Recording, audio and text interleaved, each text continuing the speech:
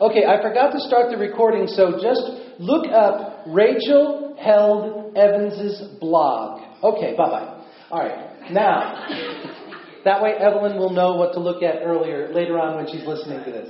All right, so now open up your hymnals to hymn number 490. Oh, to be like thee, blessed Redeemer. This is my constant longing and prayer. Gladly I'll forfeit all of earth's treasures, Jesus, thy perfect likeness to wear. Oh, to be like thee, full of compassion, loving, forgiving, tender and kind, helping the helpless, cheering the fainting, seeking the wandering sinner to find. Oh, to be like thee, lowly in spirit, holy and harmless, patient and brave, meekly enduring cruel approaches, willing to suffer others to save. Oh, to be like thee, Lord, I am coming, now to receive the anointing divine. All that I am and have, I am bringing, Lord, from this moment, all shall be thine. Oh, to be like thee, while I am pleading, pour out thy spirit, fill with thy love. Make me a temple meet for thy dwelling, fit me for life and heaven above. Oh, to be like thee, oh, to be like thee, blessed Redeemer, pure as thou art. Come in thy sweetness, come in thy fullness, stamp thine own image deep on my heart. I will ask now again, if this statement, stamp thine own image deep on my heart, resonates with you, would you please raise your hand? Okay. There is a concept, a theological statement, a part of doctrine called the Imago Dei. I-M-A-G-O, capital D-E-I. Imago Dei. Okay? That it means in Latin, God's image. Okay? Imago Dei, God's image. Genesis chapter 1, verse 26 and 27, talking about this idea of in God's image, says, Then God said, Let us make human beings in our image, to be like us. They will reign over the fish in the sea, the birds of the sky, the livestock, all the wild animals of the earth, and all the small animals that scurry along the ground. So God created human beings in his own image. In the image of God, he created them. Male and female, he created them. These two verses have caused significant trouble for theologians for thousands, not just 2,000 years, but for thousands of years. Because there is no empirical evidence that I can point to that says that is the image of God. And so because the Bible doesn't specifically say that is the image of God, then we are left to discern through what one scholar that I read said, our sanctified reasonings. Okay? In other words, trying to listen to the voice of God, trying to think in a Christ-like and God-honoring manner, what could this possibly be? Well, greater minds than ours have discussed this for thousands of years. We are not going to resolve it today. So for those of you whose personality type is that you want, what is the question, here's the answer, you might want to leave now because you will be frustrated by the end of this sermon. Okay? I'm not going to give you a definitive answer. I'm going to give you the information out there so that you can chew on it for a number of weeks. Yes, ma'am.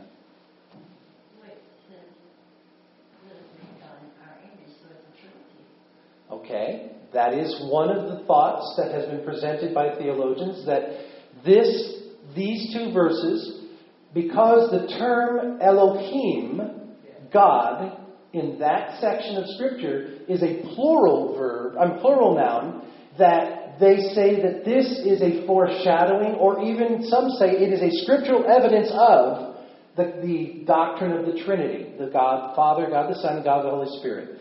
So, making man in our own image, making I chose this one specifically because it's human beings, okay? Because it's not making males, it is making all of humanity in the image of God. And verse 27 says, some of them were male, some of them were female, but all were made in the image of God. Okay? And we'll get to the idea of patriarchal stuff in a few minutes. There's a number of things that we could unpack in there, but I have to move on because there's a lot to talk about. And we'll get back to some of this. Okay? Number 2, Genesis chapter 5, verse 3.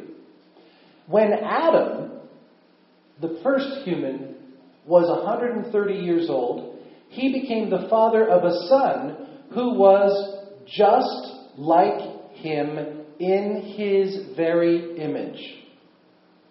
Now, I don't have time to get into some of this stuff, but one of the things that scholars pointed out was that the way this was phrased was exactly the same phrasing, the same exact sentence structure as 126 and 127, giving a clue that the exact same thing is being said.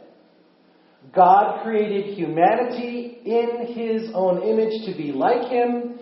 Adam fathered a child who was just like him in his very image. Okay?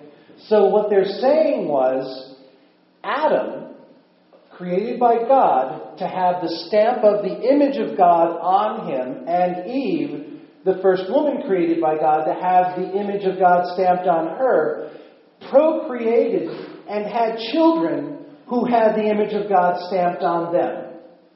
Okay? Next we see Genesis chapter 9, verse 6. No, Seth was the third son. This particular verse was written about Seth. Yeah, it was after the murder, and then Seth was born, and that's what this was talking about. Genesis chapter 9, verse 6 says, if anyone takes a human life, that person's life will also be taken by human hands, for God made human beings in his own image. This was instruction God was giving to Noah after the fall. Okay? Not after the fall, after the flood. So, we have 3 evidences from the scripture in the book of Genesis. So it says, initially, humanity had the image of God on them. The original parents passed that same image through their procreative act to their children. So all of humanity had, even after the fall, had the stamped image of God on them. Because Seth was born after they were kicked out. Okay? Well, all of the kids were born after they were kicked out. But anyway, Genesis 9 was Noah. So after the flood, after all the depravity is wiped out, and now Noah and his family are restarting the human race, the image of God is still in the mind of God and in the voice of God speaking to Noah. I will demand blood for blood because my image is on this part of my creation. Okay? So, in the beginning, immediately after the fall, even at the restart of all of the human race, the image of God, biblically, is shown to be on all of humanity. Okay? Now, New Testament. There's a number of them, but specifically I wanted to just highlight 2. James chapter 3, verse 9. The instruction is, with the tongue we praise our Lord and Father, with it we curse human beings who have been made in God's likeness. And it then goes on to say, this we should not do. Okay? But the idea is, still in the New Testament era, the mindset is, humanity has the image of God stamped on it. Last one we're going to look at out of the New Testament, 2 Corinthians 3:18. So all of us humans who have had that veil removed, talking about the veil that you couldn't see clearly God because, like Moses had the glory of God. All of us who had the veil removed can see and reflect the glory of the Lord. And the Lord, who is the Spirit, makes us more and more like Him as we are changed into His glorious image. So this is saying, Christians who have interacted with God and have received the Holy Spirit are now becoming more and more like God and are being changed, a passive thing, the Holy Spirit is doing it, into God's glorious image. Okay? And again, it's the same thing of likeness and image. Likeness and image. Likeness and image. Old Testament, New Testament. Before the fall, after the fall, even after the restart of the human race, it is still a theological thought, a doctrine, that the image of God is stamped on all of humanity. Got it? All right, that's the best I'm going to give you as far as a definitive statement. Now we get into all the sanctified reasonings. Okay, the stuff that you get to chew on for a while. What is God's image? When I initially read Rachel Evans' blog, and I began thinking about this week, that was the question. Okay, so what is the image of God? I mean, come on, it should be really easy. Go ahead. Wouldn't it be whatever he chooses to make it? Wouldn't it be what? Whatever he chooses it to be. Too easy. Sorry. Let's move on. God's image. First of all, there are, through the thousands of years of thought, there have come out two primary theories. One is called substance theory. One is called relational theory. Substance theory, for lack of a better way of saying it, is God takes a God pill and puts it in your mouth, and you swallow it, and it becomes part of you. Okay? There's an essence of God that he implants in the human, and you can always point to that and say, there's God. That's God. Relational theory is God created us with a desire. You've heard of the God-shaped vacuum, the God-shaped hole. God created us with a deep desire to have intimate fellowship with God.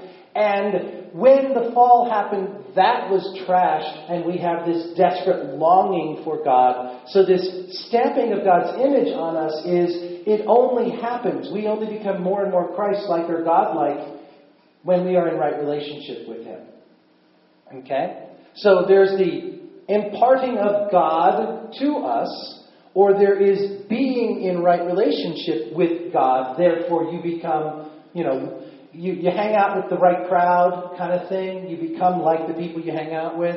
So that's the two major theories. Okay? Now, image versus likeness. Genesis chapter 1, verse 26. These two Hebrew words are distinct, two different words, and there are some who have said they're just saying the same thing. And there are some who have said, oh, no. They're two distinct differences. Okay? I'm not going to get into all the stuff I read, because we could be here for hours. Male versus female. Genesis 1:26. There are, as Carolyn pointed out, there are many who will say that the Bible was written by patriarchal people-minded people, and it is a patriarchal book. I read an author who said, bunk, that's wrong. Because if that was the case, Eve wouldn't have gotten the image of God. This was a result of the fall, that patriarchal mindset or matriarchal mindset happened. Because the relationship between God and humans was broken, and as a result, their thought process got broken, and as a result, they started to think better of themselves than they ought, and they started to lord it over one another, and it became a who's stronger, who's more powerful thing. And guess what? The guys were physically more powerful and more strong, and so they rose up in certain cultures. You can look at other cultures of the world where the women have risen up and become the leaders. I can tell you, if you go into Asia, the women run that household. I've been there, seen it, and so it's just a cultural thing. But in the biblical culture, it was a patriarchal mindset. The people who recorded the words of God came from a patriarchal mindset. It was their thought processes. It was their culture. So now this question then comes up. So if indeed God imparted his Spirit to both men and women, then is indeed God both male and female. No, Go ahead. he's neither. Thank you. He's a spirit. Male and female has to do with physical properties. Okay? If I have two X chromosomes, then I would be a female. If I have an X and a Y, I'm a male. And as a result of the chromosomes, then my body develops differently. It has nothing to do with my spirit. But then you get into the whole of psychology where you talk about, well, this is more of a female trait, this is more of a male trait. But there's nothing male or female about the spirit. If you look in the New Testament, what did Paul say? There is neither slave nor free. There is neither Greek nor Jew. There is neither male nor female. All are one in Christ. See, when you get back to being in right relationship with God, there is no longer one being better than the other, stronger than the other, more able to take over than the other. It's a symbiotic, everyone's together, everyone works together. And that's the way it should have been from the very beginning. Because what did it say in the Garden of Eden? That Adam did not find any helper suitable in all of creation, so God put him to sleep and created Eve to be the appropriate helpmate. And you've heard the old adage, she wasn't taken from his head so that she'd be lording it over him. She wasn't taken from his feet so that he could stand on top of her. She was taken from his side so that they could be partners. Really and truly, that's the intent. That's what God intended from the very beginning. So this idea of God's image being male or female, I disagree with. But as I said, there are those, Rachel Evans being one of them, that would say this Genesis 1:26 is my justification from Scripture. That God's image is stamped on each one of us, and part of God is being female because He made some of us female. And I can't argue it. I can say my opinion, but I can't say you're wrong because the Bible does not specifically tell us that's the spirit, the image of God. Okay? I'll tell you my opinion, and my opinion is she's wrong. My opinion is there is no maleness to God, there is no femaleness to God. It's our issue of how we relate because of our bent, broken thought process as a result of the fall. Okay? Catholic? Yes, ma'am. Can I answer another question? Last week when we were doing Pentecost, and they heard God's word in every language, it came to me that God is not any race or language. Exactly. God is not any... And the same thing, He doesn't fit the human structure. Exactly. Yes, ma'am. But when Jesus was here, when we pray, our Father, Yes. male, Yes. Jesus prayed the same to His Father. Yes. So there is a male. Yes. Or so much is culture. And I'm not saying that I disagree with it, but who was He talking to? He was talking to His Father. He was talking to disciples who came from a patriarchal mindset who would not have been able to receive, pray to God your mother. Wait a minute. But why did He ask Father not to praise God? I don't know. I honestly don't know. God, the image that we've gotten from the time of Christ is that there's a Father and a Son and a Holy Spirit. And there's... I can't answer the question. I can tell you that if you look in the Psalms, God is personified as a mother hen. Yes. Well, it's relational. Okay? It's like all the names of God are relational. Right. So it's an aspect of Him, like you said, with reflection that is in our little window of the one little facet that we may see in Him that time. So I would think there would be some female aspects. Although this isn't scripture, if you were to look at the book The Shack, okay, the father is presented as a female until one point in the story. And Mac, the character, the lead character in the book says, "Why are you a man today?" And he said, "Because today you need a father."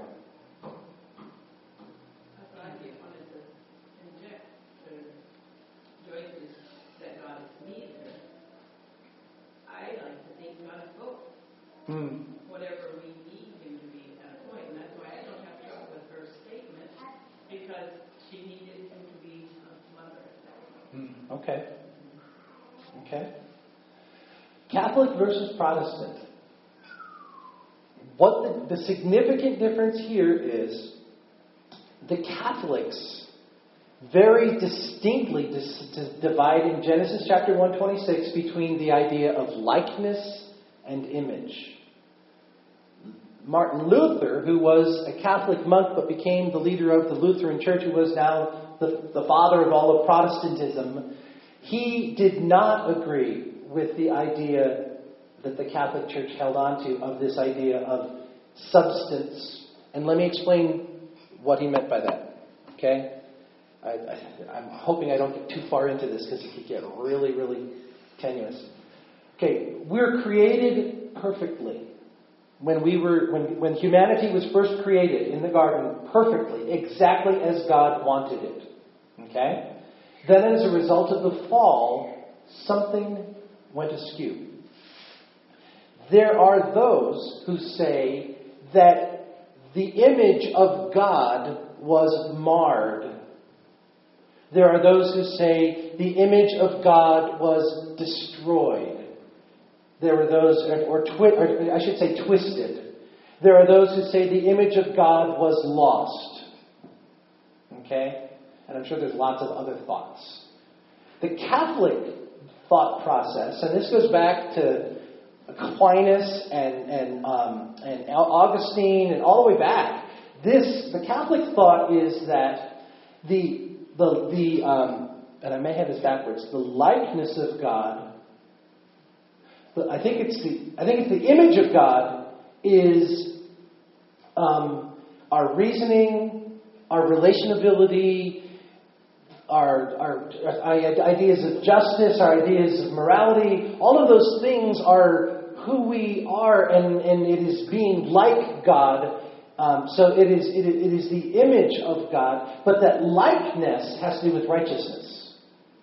So when we broke in the fall, we lost our righteousness. It was removed from us.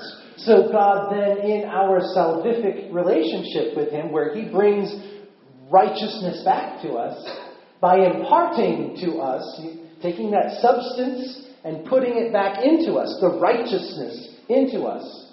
So that way they can understand that after the fall, it was still possible to have the image of God on you, but not the likeness of God. Okay? Until God Himself put it back in there. The substance. Okay? The life. So, the Protestant idea is not this imparting of a substance called righteousness.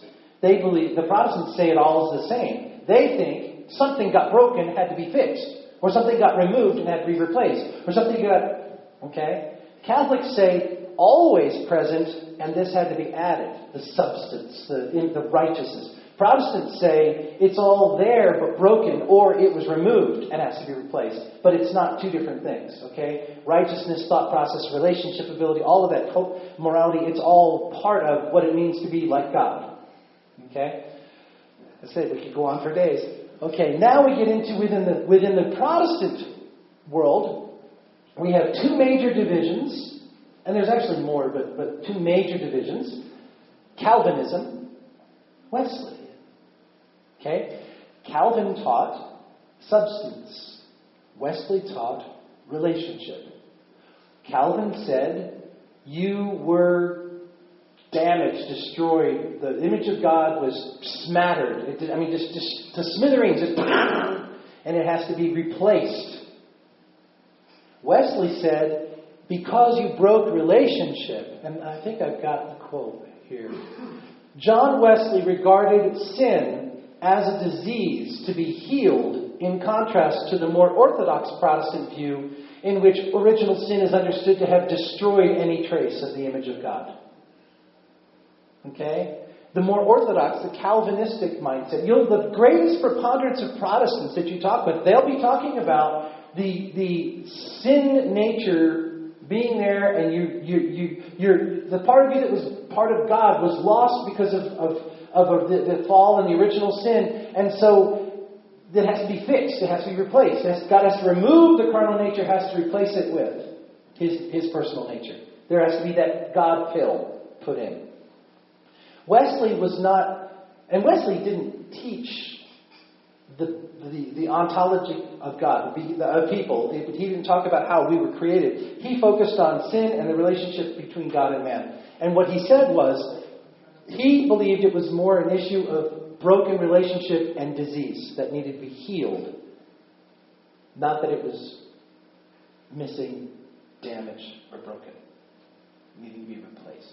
Okay? Now, this is a quote that I came across out of a blog that I was reading the other day. 6 things pastors are tired of hearing. And this guy wrote, I'm only human. Okay, fine. Excellent. Now you can sin all you want. No, the fact that you are only human, if you know Christ and desire to grow in Him, within you dwells a divine substance. The Christian life takes work, and thank God for the grace of correction. That's a Nazarene pastor. He's a Wesleyan, for heaven's sakes. And he says there's a divine substance in you that blah, blah, blah. I'm like, I wanted to call the man and say, what's the problem, you Calvinist in Wesleyan clothing? Now, the reality is, it's all mishmash in our minds. Why? Because you listen to Moody Bible Radio with their Calvinistic teaching. Because you listen to K-Love with some of their mixture of teaching. Because you have this culture right here. We are a mishmash of total different Christian backgrounds. And we all come together and say, we love Jesus. Yes, we do. We love Jesus. How about you? Well, it depends on what you mean by the word love. You know, and the reality is that none of us, not even me, are theologians. Meaning none of us have taken years of study and practice to understand the nuances of Christianity. But the little bit that we've done, and the Bible studies that we've done, and we've interacted with people at Friends Church for their Bible studies, and we've gone over to Door of Hope for their Bible studies, and we've done the Catholic stuff, and it's just this big, huge mishmash right now. So if I were to ask you, what is the image of God? You tell me, what is the image of God right now? What are you thinking? With everything I've just thrown at you, what is the image of God? I think it's whatever I need Him to be at the moment I need Him to be in. Okay. Whether it's my father, whether it's my mother, whether it's a husband, a lover, a healer, a provider, whatever it is. I don't disagree with you, but you're saying, how does God present Himself to you? I'm asking, in you, what is the image of God? I think 1 John said, what the Bible states that God is good and God is love. So it's the part of us that is growing to be more like Him. Okay. Good and the love. Okay. The part of us that is going to be more like Him. Okay. Anybody else? Any thoughts? I'm not saying you're wrong, because believe me, there's thousands of opinions. Part of it, for me, is being a vessel which is not the image of God, but the Holy Spirit, learning that which is God is in me. So what I'm hearing you say, and I'm not judging or making a bad comment, but what I'm hearing you say is you subscribe more to a substance theory than a relational theory. I guess. I don't know. It's like Okay. I said, it is very mixed up. How many of you say, if you have the Holy Spirit, that God is physically present with you and in you? Well, spiritually, physically. Present with you. I'll say present. The jars of clay. Is that substance in your mind, or is that relational in your mind?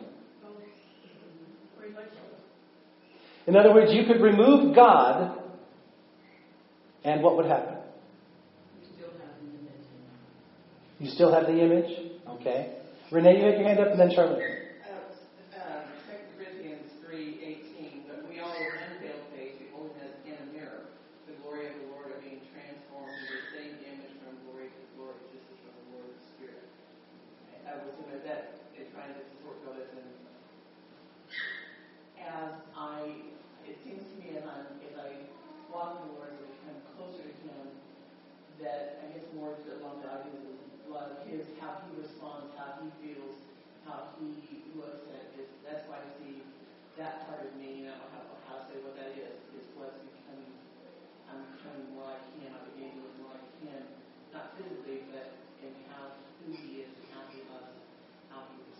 Okay, Charlene, then Maggie.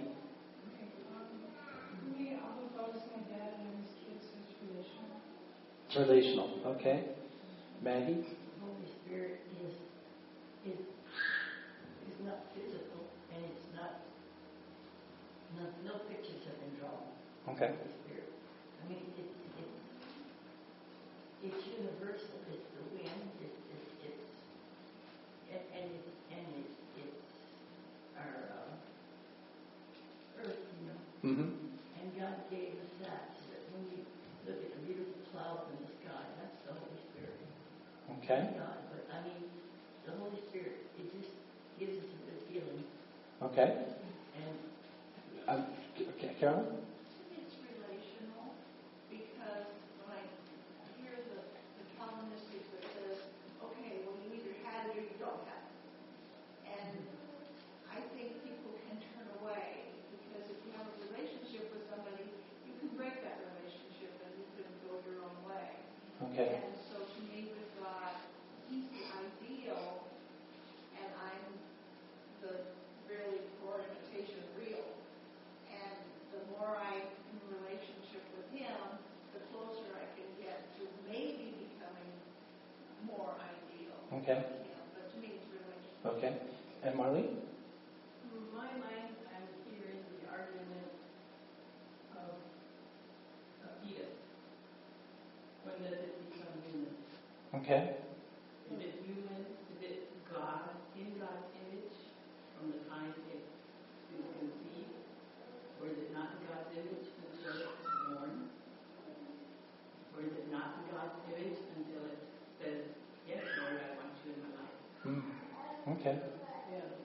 Let me move on. The one thing that we're not even going to touch right now is if you go through the scriptures in the New Testament, they tell you that Jesus is the exact representation of the Father. He is the image. He is the perfect human in God's likeness. But again, we don't have time this morning. One of the things that I wanted to leave us with was, we talked about it now, we thought about it, it's going to be something you'll be thinking about hopefully for a few days, but why does it matter to me today in my world? And I wanted to leave us with the so what. If you turn with me to Colossians chapter 3, verse 1 to 17.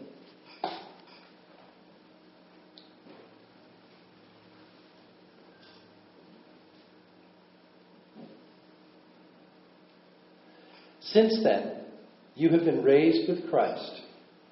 Set your hearts on things above where Christ is, seated at the right hand of God. Set your mind on things above, not on earthly things. For you died, and your life is now hidden with Christ in God. When Christ, who is your life, appears, then you also will appear with him in glory. Put to death, therefore, whatever belongs to your earthly nature: sexual immorality, impurity, lust, evil desires, and greed, which is idolatry. Because of these, the wrath of God is coming. You used to walk in these ways in the life that you once lived. But now you must also rid yourselves of all such things as these: anger, rage, malice, slander, filthy language from your lips. Don't lie to each other, since you've taken off the old self with its old practices and put on the new self, which is being renewed in knowledge in the image of its Creator. Here there is no Gentile or Jew, circumcised or uncircumcised, barbarian, Scythian, slave or free, but Christ is all and is in all. Therefore, as God's chosen people, holy and dearly loved, clothe yourselves with compassion, kindness, humility, gentleness, and patience. Bear with each other. Forgive one another if any of you has a grievance against someone. Forgive as the Lord forgave you. And over all these virtues, put on love, which binds them all together in perfect unity. Let the peace of Christ rule in your hearts, since as members of one body, you were called to peace. And be thankful. Let the message of Christ dwell among you richly as you teach and admonish one another with all wisdom through psalms, hymns, and songs from the Spirit, singing to God with gratitude in your hearts. And whatever you do, whether in word or deed, do it all in the name of the Lord Jesus, giving thanks to God the Father through him. We were created by God for intimate fellowship, we as human beings found that in all of creation, there was nothing that met our need for relationship in the physical. So God, recognizing that, created a partner for us to be in a social, communal relationship. And the three, then, the male, the female, and the father, would commune together intimately on a daily basis. Sometimes it was the humans alone. Sometimes, not that we're ever not present with God, because God is always present, but you know what I'm saying. Sometimes they were aware of God being present with them. Sometimes they were aware that He wasn't physically present with them. But the whole situation was that there was this incredible communion of relationship that took place until one event happened, the fall. And then something broke in the humans. Their ability either to perceive God correctly, or maybe they lost their connection with God, or maybe that pill that was the God substance in them was cast off. I can't answer that. I've given you my ideas and the little bit of understanding that I have of it. If I have to raise my flag on one side or the other, I agree with Carolyn, it's a relational thing. But the bottom line for me is that God created us for a relationship with each other and with Him. And when it got broken in the fall, even to this day, we can't work right with each other unless we are Christ-like. Unless we have the mind of Christ. Unless we intentionally work to be like Jesus, taking on His image. I believe that the Holy Spirit is present with me. Again, I see it as a relational thing. I believe the Holy Spirit is leading me into all truth, relationally. And as Carolyn said, I have the opportunity, if I choose, to pull my hand out of His hand. Or I can keep my hand in His hand as we walk together and He leads me in a path of righteousness. And I believe that the only way that we Christians will ever be able to adequately communicate the love of God to the world is to be in this right relationship with Him through Jesus Christ. Just as I said to the kids this morning, it's not us being a mirror reflecting God's love back to God. This idea of relationship with God isn't so God can feel good about Himself and get His love back at Him. It is so that God can reflect His love to the people that He can't communicate with because their receivers are broken. But they can see Jesus in us, and they can be drawn to Him that way. Yes, Maggie. I like the feeling the Holy Spirit is the comforter. The Holy Spirit is the comforter. He came as tongues of fire, so you never saw Him physically. Amen. You never see the Holy Spirit, but you feel Him like through the wind, sunshine. And so that's what He's doing. Exactly. It is time for us to take communion. Before you do, I want you to spend a few moments. I want you to look at who you are and where you are in your walk with Christ. Is your hand in the hand of the man who stilled the water? Is your hand in the hand of the man who calmed the sea? Or are you in some form of rebellion against that right now, pulling your hand out, willfully, intentionally not being in right relationship with Him? Because if you are, don't take this communion. Let's pray.